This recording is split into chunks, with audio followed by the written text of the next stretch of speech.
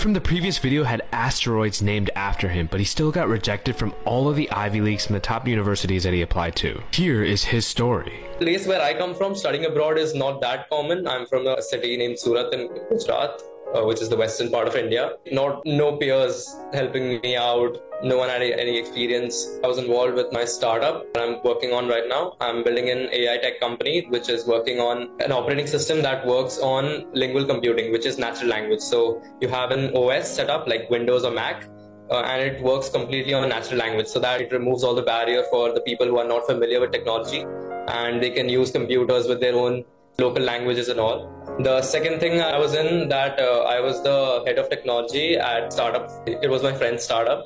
So we did Web3 infrastructure over there. So we partnered with brands and we built Web3 software for them. So we had pretty crazy names. We got Starbucks India, first our client. One of our co-founders had many connections. He was in the news when he was in 8th grade. His first startup was in 8th grade. And by that, he had so many connections with the VCs and all the investors and all of that. So we took off pretty early with that startup.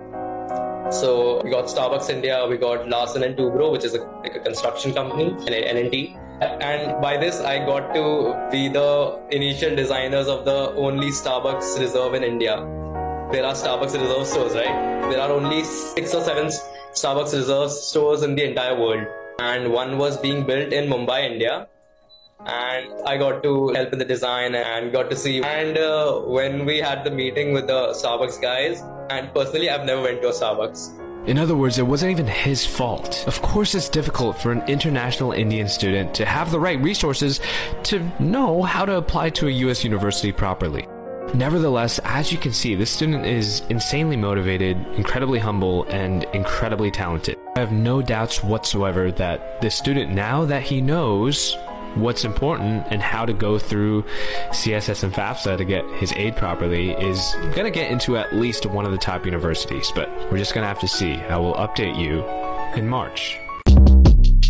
Short Cast Club.